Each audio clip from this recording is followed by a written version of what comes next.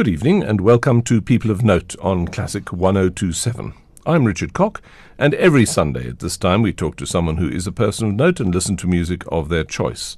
My guest in tonight's program is Professor Marissa Rollnick, who is Professor Emeritus of Science Education at Wits University, but also lectures at other universities, and is also a singer of note. I met you many years ago. Welcome, Marissa.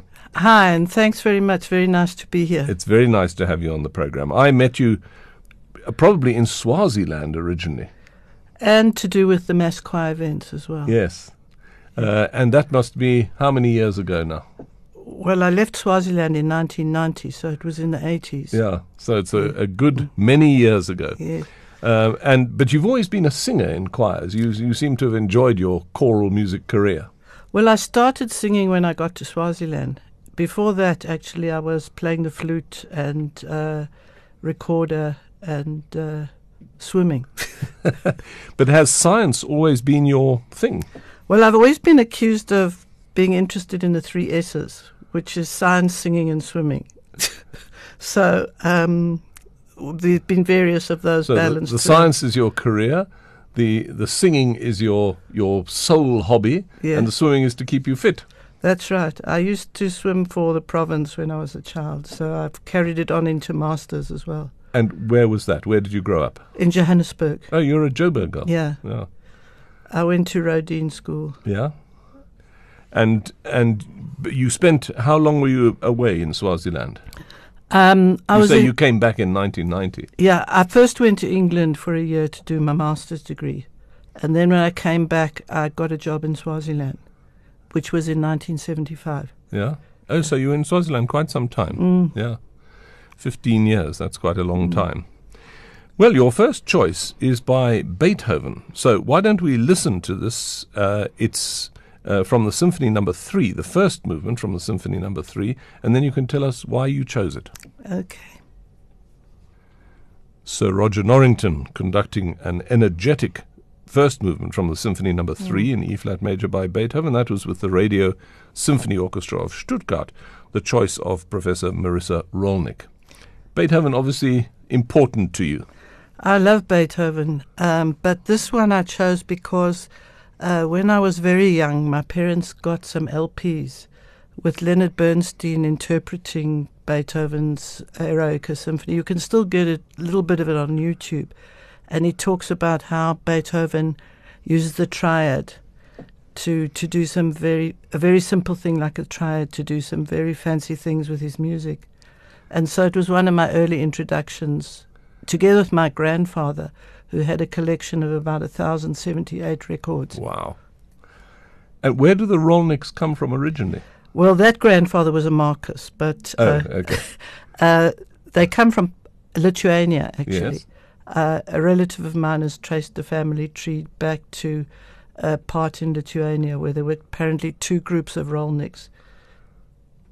And was that long time ago when they came to South Africa? Well, it was my grandfather came at the age of 3, my paternal grandfather. So they left, I think, at the time of, the late 19th century. Yeah. My other grandfather came from Russia at teenage age. Yes. Gosh, there's a long tradition of being in South Africa, though, as well. Yes. And did you play music when you were young? Did you play an instrument or did you always sing? When I was very, very young, my mother sent me first for a year of piano lessons and then for violin lessons, and she stopped them because I wasn't practicing. But at the age of about 6, I was in a children's orchestra. We had a teacher called Ilse van Vloekhartung, who had a house on Louis Botha, and I used to go there for my lessons. Nice. But obviously singing has become your thing. Yes. And during the 15 years you spent in Swaziland, you sang as probably one of the few white members of a choir there. Yes, in fact, I was a founder member of Manzini Choir in about 1976-77. And I decided to start singing because although at the time I was playing the flute, I realized that there wasn't much scope in Swaziland for instrumental playing. And if you wanted to be involved in music, you needed to sing. So I still remember there were about 6 of us in this room, and they had this, I think it's a sort of Renaissance piece called The Silver Swan. Yes. And they started with that. And then we just worked from there. And we had a series of conductors through our period. Well, here, this is the Manzini Choir, your next choice. My guest tonight is Professor Marissa Rollnick, and this is a piece called Unonkala. It's sung by the Manzini Choir. That was Unonkala, a folk song sung by the Manzini Choir. So obviously you moved quite quickly away from the Silver Swan to more traditional type of music. Well, traditionally, African choirs have 3 sets of repertoire. They have folk songs, which I've just played there. They have African composed, conducted songs, a lot of which have been now orchestrated. And then they do Western classical music. So when they go for a competition, there's usually a piece selected from African and a piece selected from Western, and they call it the English piece and the African piece. Yeah, and were you, in fact, one of the few white people singing that choir, or the only one? For a long time I was the only one, but there were other expatriates who came in and out, and a little later I'll be playing a piece by one of them who went back to Germany. In fact, I'm surprised there wasn't instrumental music, because very often amongst expatriates there's a group of people who get together to play music. So. Oh, but we didn't mix with the people at the Mbabane Club. Oh, not? No, we were down in Manzini. Yes.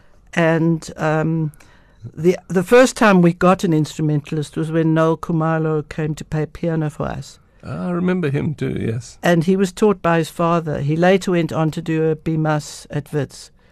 But he could play quite well even before that. Yes. His dad was a magistrate in Swaziland. And while you were in Swaziland, you got involved, I think, with the underground of the ANC. Yes, I was recruited by Ivan Pillay, so I had a lot of contact with Ronnie Casseroles.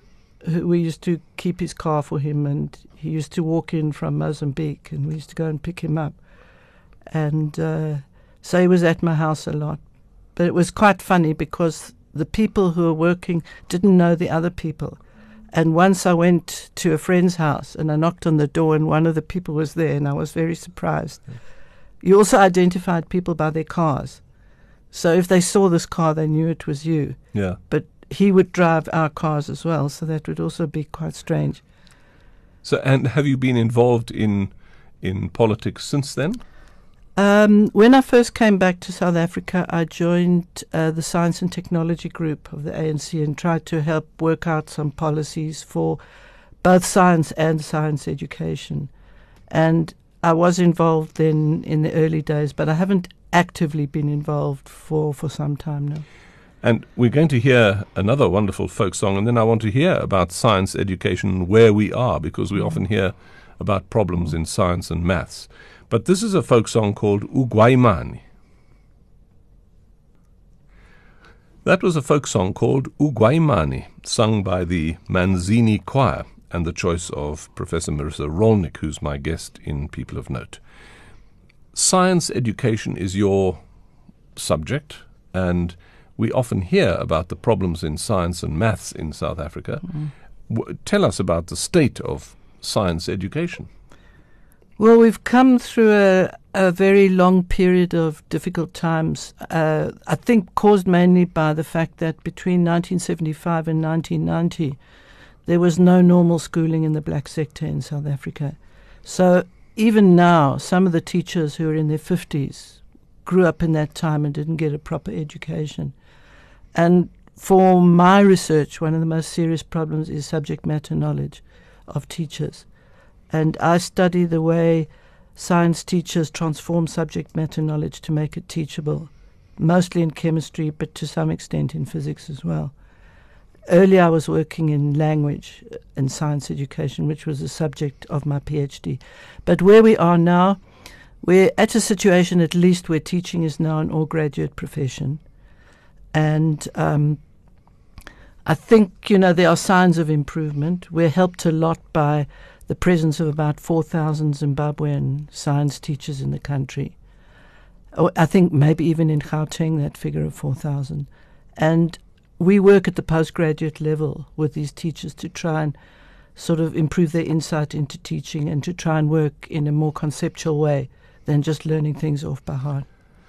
So actually the problems in Zimbabwe were provided a windfall for us in terms of qualified teachers. Yes, but the interesting thing is that in Zimbabwe there's still good quality education even now. So there must have been a big pool of good teachers there. I think what started in Zimbabwe was during Ian Smith's time, only 10% of black children were allowed to go to high school. But that meant they were the cream of the cream. So when they went to study in other countries, you know, they made quite an impression with their intellect, because obviously they were the top 10%. But the kind of education that those black students got was of equal quality to what the white people got, which wasn't the case here. So we're very lucky. And have you seen a change recently with the change of president in Zimbabwe? Are those teachers still here, and are they likely to stay? A lot of them have settled. They've got South African IDs, and they don't see that change in president as being very significant at the moment. Yeah. Well, we hope they stay here, because we certainly need them here. Mm. Now, your next choice is a South African composer, Todd Matshikiza, and listeners will know perhaps that Todd Matshikiza was very involved in King Kong. But this is a piece called Hamba Kahle, Fare Thee Well. This is the Gauteng choristers under Sidwell Mhlongo. That was a piece called Hamba Kahle by Todd Matshikiza, the Gauteng choristers singing there under Sidwell Mhlongo. And I notice your next choice is part of the Beethoven Violin Concerto. Yes, there's something about the beginning of that concerto that really moves me, because it starts with three very soft kettle drum beats, and then this theme, this really emotional, beautiful theme comes in. And Beethoven only wrote one violin concerto, and I think it's just the most incredible piece of music. It's one of your favorites. Yes. That was the first movement of the Violin Concerto in D major by Beethoven. Janine Janssen was playing there with the German Chamber Orchestra of Bremen under Paavo Järvi. The choice of Professor Marissa Rollnick, who's my guest in People of Note. She's the Professor Emeritus of Science Education at WITS. You're listening to People of Note on Classic 102.7. It's just about 7 o'clock. We're going to take a short break, and after the break, we'll be back with more. Welcome back to the second hour of People of Note on Classic 102.7. I'm Richard Koch, and my guest is Professor Marissa Rollnick, who is Professor Emeritus of Science Education at WITS. But Marissa, earlier on, you told me that you taught at other universities now as well. Yes, well, I've formally retired, having reached the age of 65. So I went on to pension, but I needed to sort of earn a living still for a bit. So I've been working for a bit at University of Johannesburg, and now I've got an appointment at the University of Pretoria on the Mamelodi campus. Also in science education? Yes, to establish a research culture on that campus. At Mamelodi campus, they offer access programs.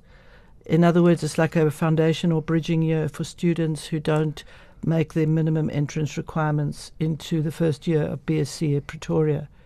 And I used to run a program like that at WITS called the College of Science. That's my first job at WITS when I came back from Swaziland. And I wrote a book on access programs because I thought South Africa was expert on access programs, having had to run them and having done research on them as well. So I only got into the education school in 2005. Before that, I was in the Faculty of Science. And is this an issue throughout Africa, or is it particular to South Africa, this issue of bridging programs? It certainly was a big issue in southern Africa, because the Dutch used to run in Botswana, Lesotho and Swaziland what they called pre-entry programs for science, because they felt the students coming in were not well qualified enough to start a science degree. And as soon as they got enough people of high enough standard, they stopped the programs. And I predicted that was what would happen at WITS too. And it did happen. It was a case of demography. And so about 2 or 3 years after I left for the education school, they actually did discontinue. But at Pretoria, they still have one. And so I'm very interested in them. And do you get to travel around the world much in this connection? Not only in this connection, I have research grants from the National Research Foundation, and I attend conferences of the various science education research associations, such as the National Association for Research in Science Teaching in the USA, ESERA, the European Association. I'm going to Australia in July for 2 conferences there, one on chemical education, and that's an international, and the other Australian conference.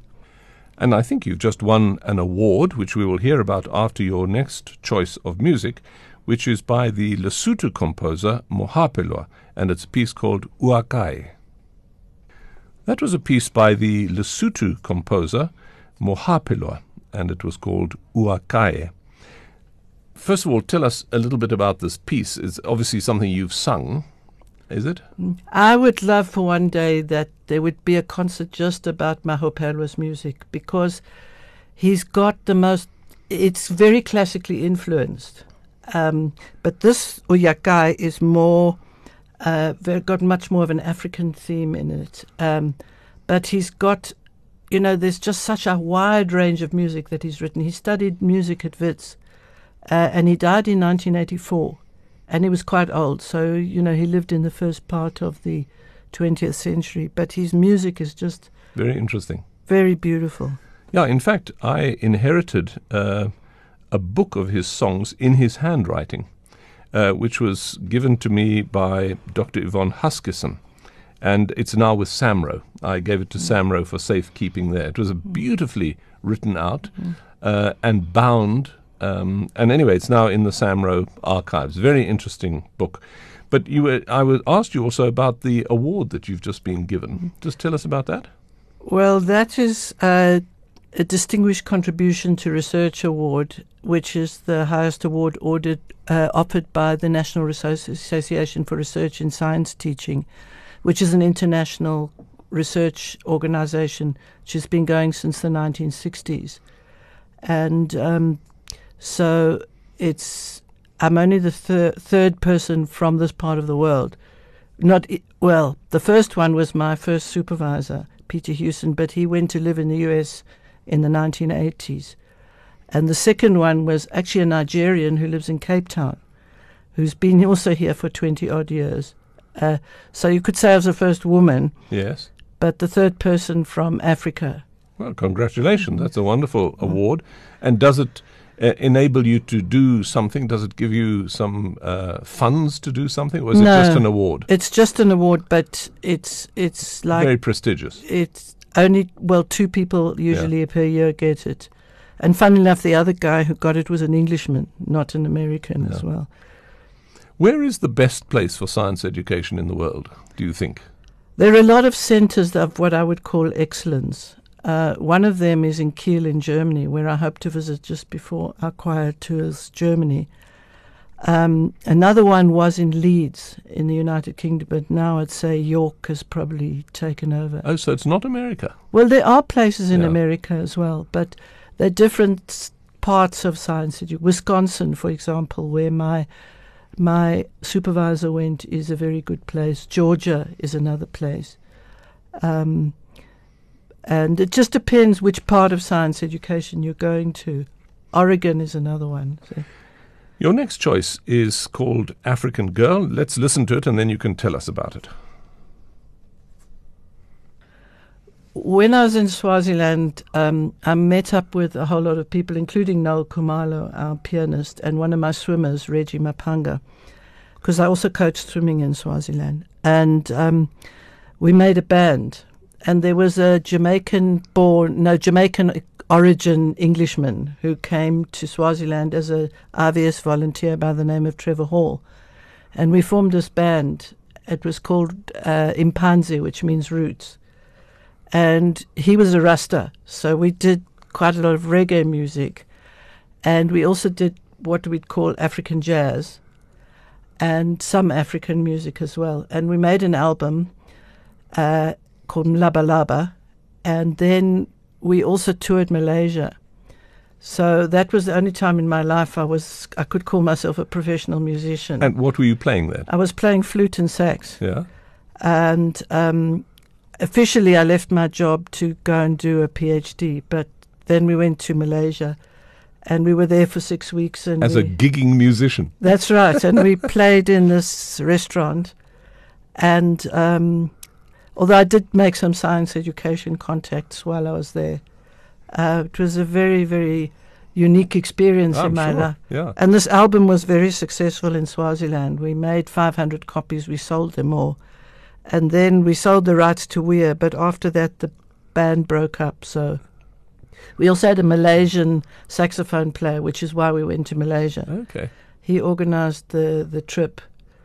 So you had a Malaysian, a Jamaican, Rasta, and then you had a South African saxophonist. No, the South African is Noel. He was a pianist. Okay, he was the pianist. And then you? And then we had an African-American as well. Gosh, so it was a real international affair. I was the only woman, and I was the only white one. Yeah. So, and here's another piece, also played by the same group, and this is called Expressions.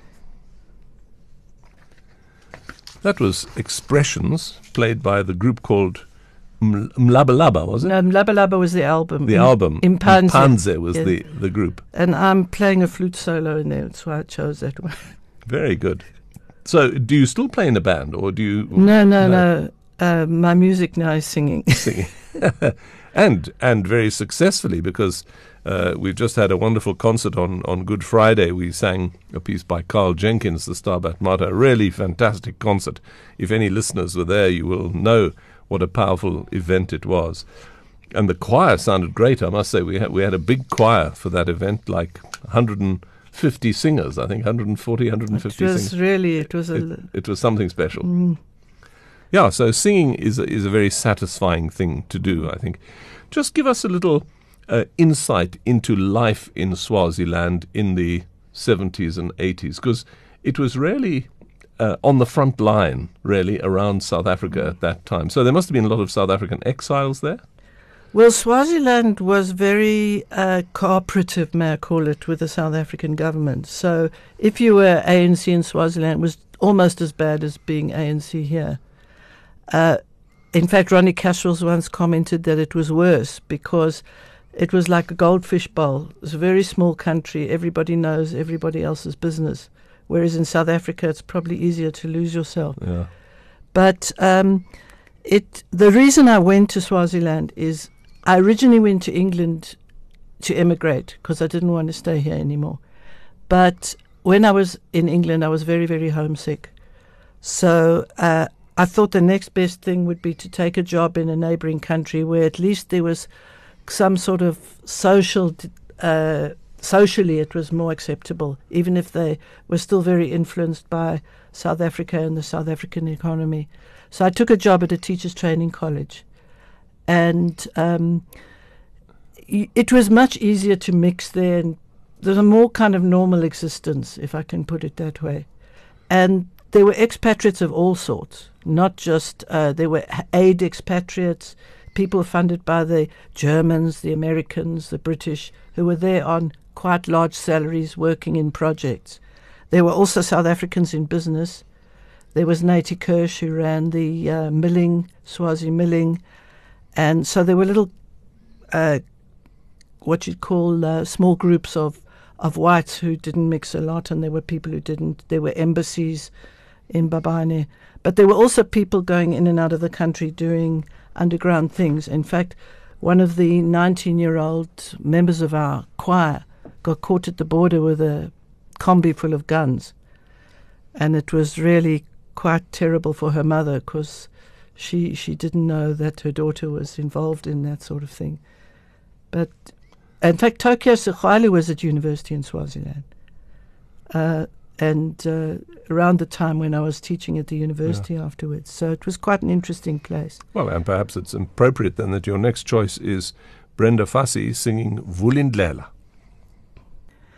So that was by Brenda Fassie, Vulindlela, one of her really moving hits, and they still played on a Vodacom ad now. But what happened when we were playing in the band, Peter Tosh came to Swaziland because they wouldn't go to South Africa. So a lot of these people came to Swaziland, and we were on the ticket. So, of course, being a reggae band, we were in sync with Peter Tosh, and we had 2 performances. And at the first performance, Brenda Fassie was also on the bill, and we met her on the stage, and she was quite sort of arrogant to us. You know, who are you? Just a Swaziland band. And the next day, they gave us like twice as long, and they took her off the bill. So we felt very superior. That's wonderful. Actually, I associated you with many things, but reggae band is not one of them, I have to say. So I'm very impressed also by it. I would give you double billing in a show which I was doing. That's amazing. Now, obviously, choral singing is your thing, and have you ever sung Elijah? Because I see that's your next choice. I've never actually sung the whole of Elijah, because the choirs loved Elijah, and they used to take pieces. But there's another story behind this one. When I was doing teacher education in Swaziland, I'd have to travel all over the country to watch students teaching in schools. And there was this one particular school way out in the rural area at the end of a very long dirt road. And you must know that Swaziland also was crazy for choir competitions. So the schools virtually didn't function in the second term because they were practicing for choir competitions. And I got to the school on a Friday at about just after 12, and the student hadn't sent me my timetable. I was desperate to see the student because I had to assess him, and I got to the school. I was 5 minutes late for the lesson. I dashed into the school, and you have to greet the headmaster first. I said, "Mr. Headmaster, please, I know I'm late, but please, can I watch this lesson of the student? I haven't seen him." The headmaster said, "I'm afraid our classes are cancelled right now." So I said, "Why?" So I said, "No, there are some children who went to Mbabane for sex education, and they're feeding back to the rest of the school." And then I said, "Well, what happens after that?" No, he says, "It's lunch." And I said, "After lunch?" "No, then it's choir practice." So I said, "I'll make a deal with you." I said, "You give me my student for 40 minutes with a class, and I'll help the choir." And it so happened that the 2 prescribed songs, one was He Watching Over Israel, and the other one was Kuyolontolongo, which was a song about being in Modabi. And I had them both on tape in my car. So you knew them well. And I had the whole, 60 kids around my car, because it's a rural school, no electricity, turned the tape up, and the kids listened to the 2 songs. And then I went to help them with the Mendelssohn piece. And here it comes, He Watching Over Israel. That was Sir Neville Marriner with the Academy of St. Martin in the Fields Orchestra and Chorus, singing a movement from Elijah by Mendelssohn, He Watching Over Israel. And I know, actually, whenever my choir sings Elijah, it's always very popular because it's very singable music. And I think maybe that's why it appeals to choirs all over the world. It's just such singable music. But it's also the story. There's a whole story. It's a very dramatic story. The choir hasn't done. I wish the choir would do it again because I love it. I really do love it. Well, but you say you've never sung it. I've never sung the whole thing, song. Yeah. I've done pieces because they'd be set for competitions. Yeah.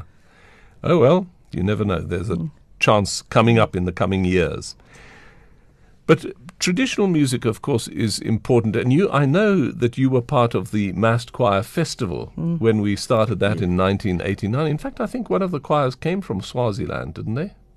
Or were you part of a choir up here by then? By 1990, I joined Davidton Choir. Yes. Because we were friends with Davidton Choir, Manzini Choir. We used to stay there and wait for the border to open after the competitions. And so I came, I think, with the Davidton Choir. Yeah, because I remember seeing you very early on in the Mass Choir Festivals, which was 1989 they started, so 1990 you were there. And we always sang some traditional music. Each choir sang a traditional piece, and then we all sang Western music together, and some traditional and composed music.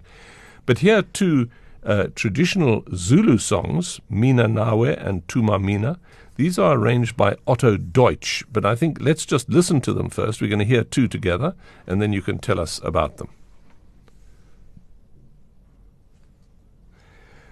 two traditional Zulu pieces there, arranged by Otto Deutsch. Now, this is not a name that I've come across before. So is this not a South African choir? Well, Otto Deutsch and quite a few other Germans at one point joined our choir in Swaziland, and they were working in Swaziland, some of them in church capacities and some of them in jobs with aid organizations. And Otto Deutsch was a musician. He actually composed an African mass in about 7 different languages, and we accompanied them with marimbas. And he also did another African piece, which we performed. But when he went back to Germany, I went to visit another one of the Germans, and they showed me the CD that he'd gone to work at a church in Saarbrücken, because he was a Lutheran pastor. And he'd formed a choir in Germany, and they put out this whole album of what they called Freedom is Coming, which were African traditional songs which had been adapted to freedom songs.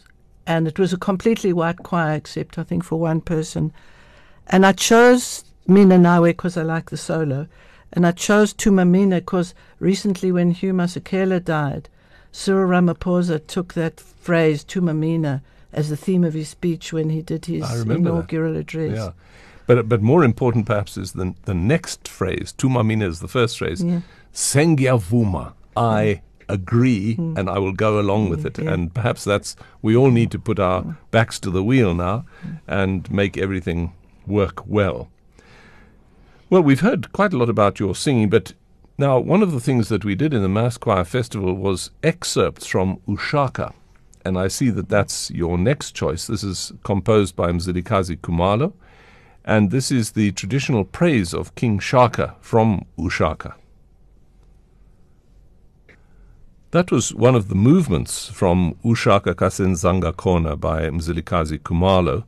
That was the traditional praise of King Shaka, an amazing epic. In fact, probably the only epic of its kind, I think, in musical terms, certainly about Ushaka. In South African music, it was a sort of watershed moment. And you and I have both worked with Professor Mzilikazi Khumalo. Yeah, no, I love his music, first of all. Not just this, but, his earlier music, the styles, even very different. There's one called Ngimbelele Panzi Kochani, which is from the 1960s. Beautiful song. But I sang in the whole of Ushaka with the Davidson Choir. There was a kind of mass choir. So I did sing the whole thing. But this particular section is often taken as a competition piece. And it's got some very beautiful counter rhythms and things like that. Yeah, he's an amazing man. Sadly, he's a bit out of it now because his brain is not quite what it was. But he and I were great friends over many, many years, and we did a lot of fantastic musical events together. He was a watershed moment in South African music. Both he and Mahopela are two composers where one could do a whole concert just easily. Of their music. Very easily. Not even just singing, say, Princess Magogo or this, but just his composed single songs. No, he's an amazing composer, and I hope he's collecting all his royalties from all the works that he did. But while we were off air, you were telling me that you actually started a choir also. Well, it's a choir that has one practice a year. We have this organization called SARMST, which is the Southern African Association for Research in Maths, Science and Technology Education. And it's a Southern African organization, so we've got all the 10 SADC countries. And I was a founder member of that organization, and I was also president in one of the years, and I've been involved I've been to all the conferences since 1993. And in 2006, we had a conference in Pretoria, and they organized a dinner to be at the Pretoria Country Club. And when we got there in the pouring rain, we found they'd given them the wrong night for the concert, for the dinner. And we all turned back. And somebody who was thinking on his feet remembered a place where you could eat as much as you like for 70 rand. So we all went to this place, but of course there was no entertainment. So I ran around grabbing people from chairs, and we started singing a whole lot of songs. And that was the beginning of the Psalmsty Choir. And now the Psalmsty Choir has an official slot in the conference program for a practice. And we have a fixed repertoire, and we add songs depending on where we are. Mostly folk songs, but we've got some others that we've composed ourselves. And then we perform at the dinner, at the conference dinner. Yeah, fantastic. Well, here come the African jazz pioneers with Hellfire. The famous African jazz pioneers performing Hellfire. The choice of Marissa Rollnick, Professor Marissa Rollnick, who's my guest in People of Note. She's the Professor Emeritus of Science Education at Wits University, but also teaches at other universities around South Africa. And now it's just about 8 o'clock. You're tuned to Classic 1027. People of Note is the program. I'm Richard Koch, and as you heard, my guest is Marissa Rollnick. After the break, we're going to hear the famous Plea from Africa by John Knox Bokwe, and we'll be back just after this. That was Sibongile Khumalo singing the famous Plea from Africa by John Knox Bokwe, and that was the Chamber Orchestra of South Africa under Ariane Tin accompanying her. And if you were at the Mass Choir Festival, Marissa, in 1990, you probably would have heard Sibongile singing one of her first important gigs, because the very first year, 1989, Sibongile Khumalo played the violin in the orchestra. She wasn't even really a big-time singer yet. The next year, 1990, she was one of the soloists. And I remember doing this very piece for the first time in the modern era, because Prof. Khumalo dug it out of the archives in Samro to perform Plea from Africa. It's a wonderful piece. Now, I've sung it many times with different choirs, and I got to know Sibongile quite well, you know, through the Wits connections and Noel, and he used to work with her. So also when we worked on that Ushaka, because she was one of the soloists. Professor Khumalo was very fond of her voice. He certainly was. So he used her as much as he possibly could. Now, when you came to Joburg, apart from singing the Davidson Choir, you also sang in the Wits Choir, I think. Driving out to Davidson every week was quite a mission. So after a while, we managed to, the Wits Choir there was like an official Wits Choir, but there were a lot of other universities that were building up black choirs. And I had this kind of vision of building a choir that could do both sets of repertoires and could read staff notation. And we started up the Wits Choir, and then the other one kind of faded out. So we became the Wits Choir. And I was part of a group that got hold of Darlene Huguenot. And she built the choir up, and they had what they call it the 50th anniversary, because they count from when the Wits Choir started. But her kind of version of the Wits Choir started in the early 90s, and she's now we went to that concert quite recently, so she's doing quite well with the Wits Choir. Oh, so you're still there? I'm not still in the choir. No, she is there. She is there. Yeah. It's a smallish choir. She keeps it small deliberately.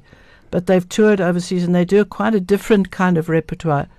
They do African songs, folk songs. They do them very well. She even choreographs them much more than the other choirs. And then she does some other Western songs as well. And here comes the Wits Choir singing Alleluia Father by Emmanuel Mlengwa.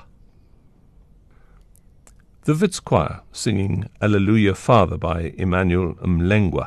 The choice of Marissa Rollnick, Professor Marissa Rollnick, who's my guest in People of Note. And in fact, the universities have set quite a high standard for choirs around the country. If you think of the Cape Town UCT Choir for Africa, Stellenbosch, UJ Choir, Pretoria, there are many fantastic choirs. And I see you're choosing one from Cape Town also, the UCT Choir for Africa. Yes, I've spent 2 sabbatical periods in Cape Town at UCT.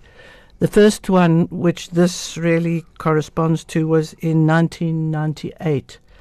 And at that time, Lungile Jacob was conducting the UCT Choir for Africa, and it was really amazing. Their soloist at the time was Spongile Mgoma, who is the niece of Spongile Khumalo. And they really were fantastic, although they were getting what I call a bit lazy in terms of the African choirs, because when they get lazy, they do a lot of folk music instead of working on conducted pieces. But Lungile himself was a very good singer. And when I got there, they just released this album from which this is the first track. There we go, some enthusiastic applause for the UCT Choir for Africa singing Leti Skia, the choice of Marissa Rollnick, my guest in People of Note. But now the next two pieces you've chosen are rather different. So let's hear about Cesaria Evora. Cesaria Evora is from Cape Verde, and she's just the most amazing. Well, she's completely unknown. They found her singing in clubs in Cape Verde, and she sings this Portuguese, I forget what the genre is called. Fado. Fado, yeah. Yes. And she sings barefoot, and she smokes like a chimney. And I once saw her singing live in Benoni at a World Music Festival. And this particular piece is so atmospheric and so beautiful. It says that something. The whole album is the Cafe Atlantico, where she used to sing, and you feel like you're just sitting in some very quiet place, having a nice drink and watching the sun go down over the sea. Cesaria Evora singing Flordinha Esperança, a wonderful song from Cape Verde Islands. Have you been there? No, the nearest I've been is the Canary Islands, where I bought a guitar for £8, which I've still got. Have you travelled quite a lot? Yes, that was when I took a boat to England when I went to go and do my master's. So we stopped at the Canary Islands, those old mail boats. But no, I've never been to Cape Verde. Yeah. But she had like a mini orchestra playing with her when she was playing live. Sort of electric cellos, electric violins, grand piano. It was amazing. Yeah. And if you're not doing singing and you're not teaching science, do you have any other hobbies and interests? Well, I've been a swimmer for most of my life. So I swam for Transvaal when I was a schoolgirl, and I went to national championships. And I also now do master swimming, which is swimming. What is that? It's for everybody from the age of 25 up to 105. And it's in 5-year age groups. And I've held South African records in master swimming. And I've gone to world championships twice. What is this 105 story? Well, it's as old as you get, because it goes in. The oldest records, they keep world records for all the age groups. And there was someone of 105? The oldest one, I think, the age group is 100 to 105, and someone of 103 has a record on the books. But it's just amazing when you go to the World Championships. There's a South African woman who lives in England now who's 87. We just had our championships straight after the conference that I went to get the award, and she was there. And some events she can swim faster than me.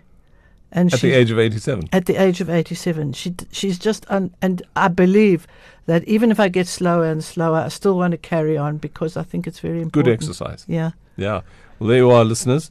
If you need a challenge, you can join the senior swimmers. What's it called? Master swimmers. Master swimmers. And in order to swim, of course, you need a lake or a cloud burst or something, and that's your next choice. Music by Eric Whittaker. Now, this is a very interesting piece. Let's listen to it. It's called Cloudburst. It's the Salt Lake vocal artists, the composer Eric Whittaker and the conductor Brady Allred. So in 2003, I went to University of Western Michigan on another sabbatical, and I spent 4 months there. I had a Fulbright Award. And so while I was there, of course, I had to do two things. I had to find a choir, and I had to find a swimming pool. And so I went to find out about university choirs there, and they had a whole hierarchy of choirs, the most amazing music department. And they had this really elite choir, which was maybe a bit like your Chanticleer singers. Chanticleer singers. But then the second tier was something called the collegiate choir, and it was all undergraduates and me. And I sang in about 3 concerts with that choir during the 4 months. And this was done at their concert alongside pieces by Bach, Brahms, and a lot of other things. But Eric Whitacre is a modern American composer.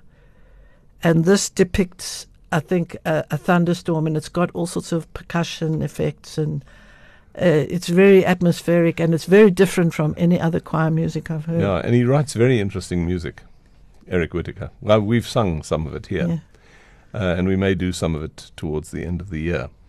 And now I see something completely different. This is an operatic piece with Montserrat Caballé singing. This is the famous Sempre Libera from La Traviata by Verdi. The wonderful voice of Montserrat Caballé singing Sempre Libera from La Traviata by Verdi with the RCA Italian Opera Orchestra under Georges Prêtre. And that's a wonderful piece about staying free and in control of your own life, basically, which it sounds as though yours has been. Yeah. The reason I chose that piece is because it came alive for me. There were 2 things. La Traviata is an opera I really love, and I had it was at a special time in my life when I heard this, and it was beautiful. But then it was also used in Priscilla, Queen of the Desert. And there's Terence Stamp on top of a bus going through the desert in Australia in a huge high-heeled shoe on top of the bus, and this Sempre Libera is playing in the background. Did you see the production when it was here? No, I didn't. No, it was I saw the movie. It was a wonderful production. It was just a fantastic sort of liberating experience to go and see it. Yeah. So you missed something there. Well, I just saw the movie, but... Yeah. So there it was. That was Montserrat Caballé. And obviously, is opera a favourite of yours too? Because I see there's another opera choice coming up now. It's become a favourite. Yeah. I think if you asked me when I first joined the Manzini Choir, I wouldn't have known much about opera. It's sort of grown on me through the years. Well, that's good. I liked instrumental music before that. Yeah. Well, this is from The Barber of Seville by Rossini, Una voce poco fa. One of our South African stars, Pretty Yende, singing Una voce poco fa from The Barber of Seville by Rossini. Yeah, but I first heard Pretty Yende when she sang with our choir at that concert, but I think she represents a whole generation of opera singers growing up in South Africa, which is just spectacular. I kind of expected it would happen when I came back, because if you look at the opera choruses now, they're primarily black, with a couple of token white singers, if I could say that, and so many fantastic soloists. I mean, she's just one of many. And so when that album came out, I bought her album.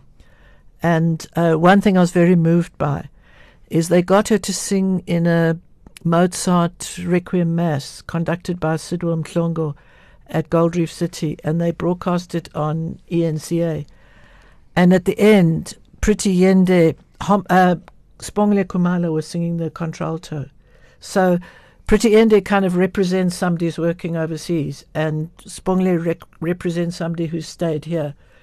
And she actually said to the audience how much she respects Sibongile and how much she admires her.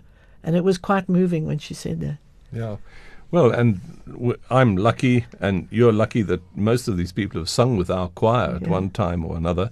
And it's been quite an experience over the last 40 years or so for me to have enjoyed working with all these amazing people, and with you, because we've come a long way together.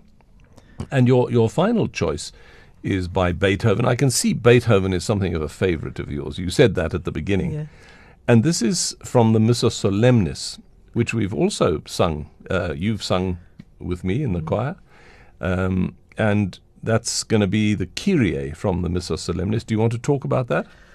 Well, we sang this a couple of years ago with the Berlin Sing Academy from Berlin.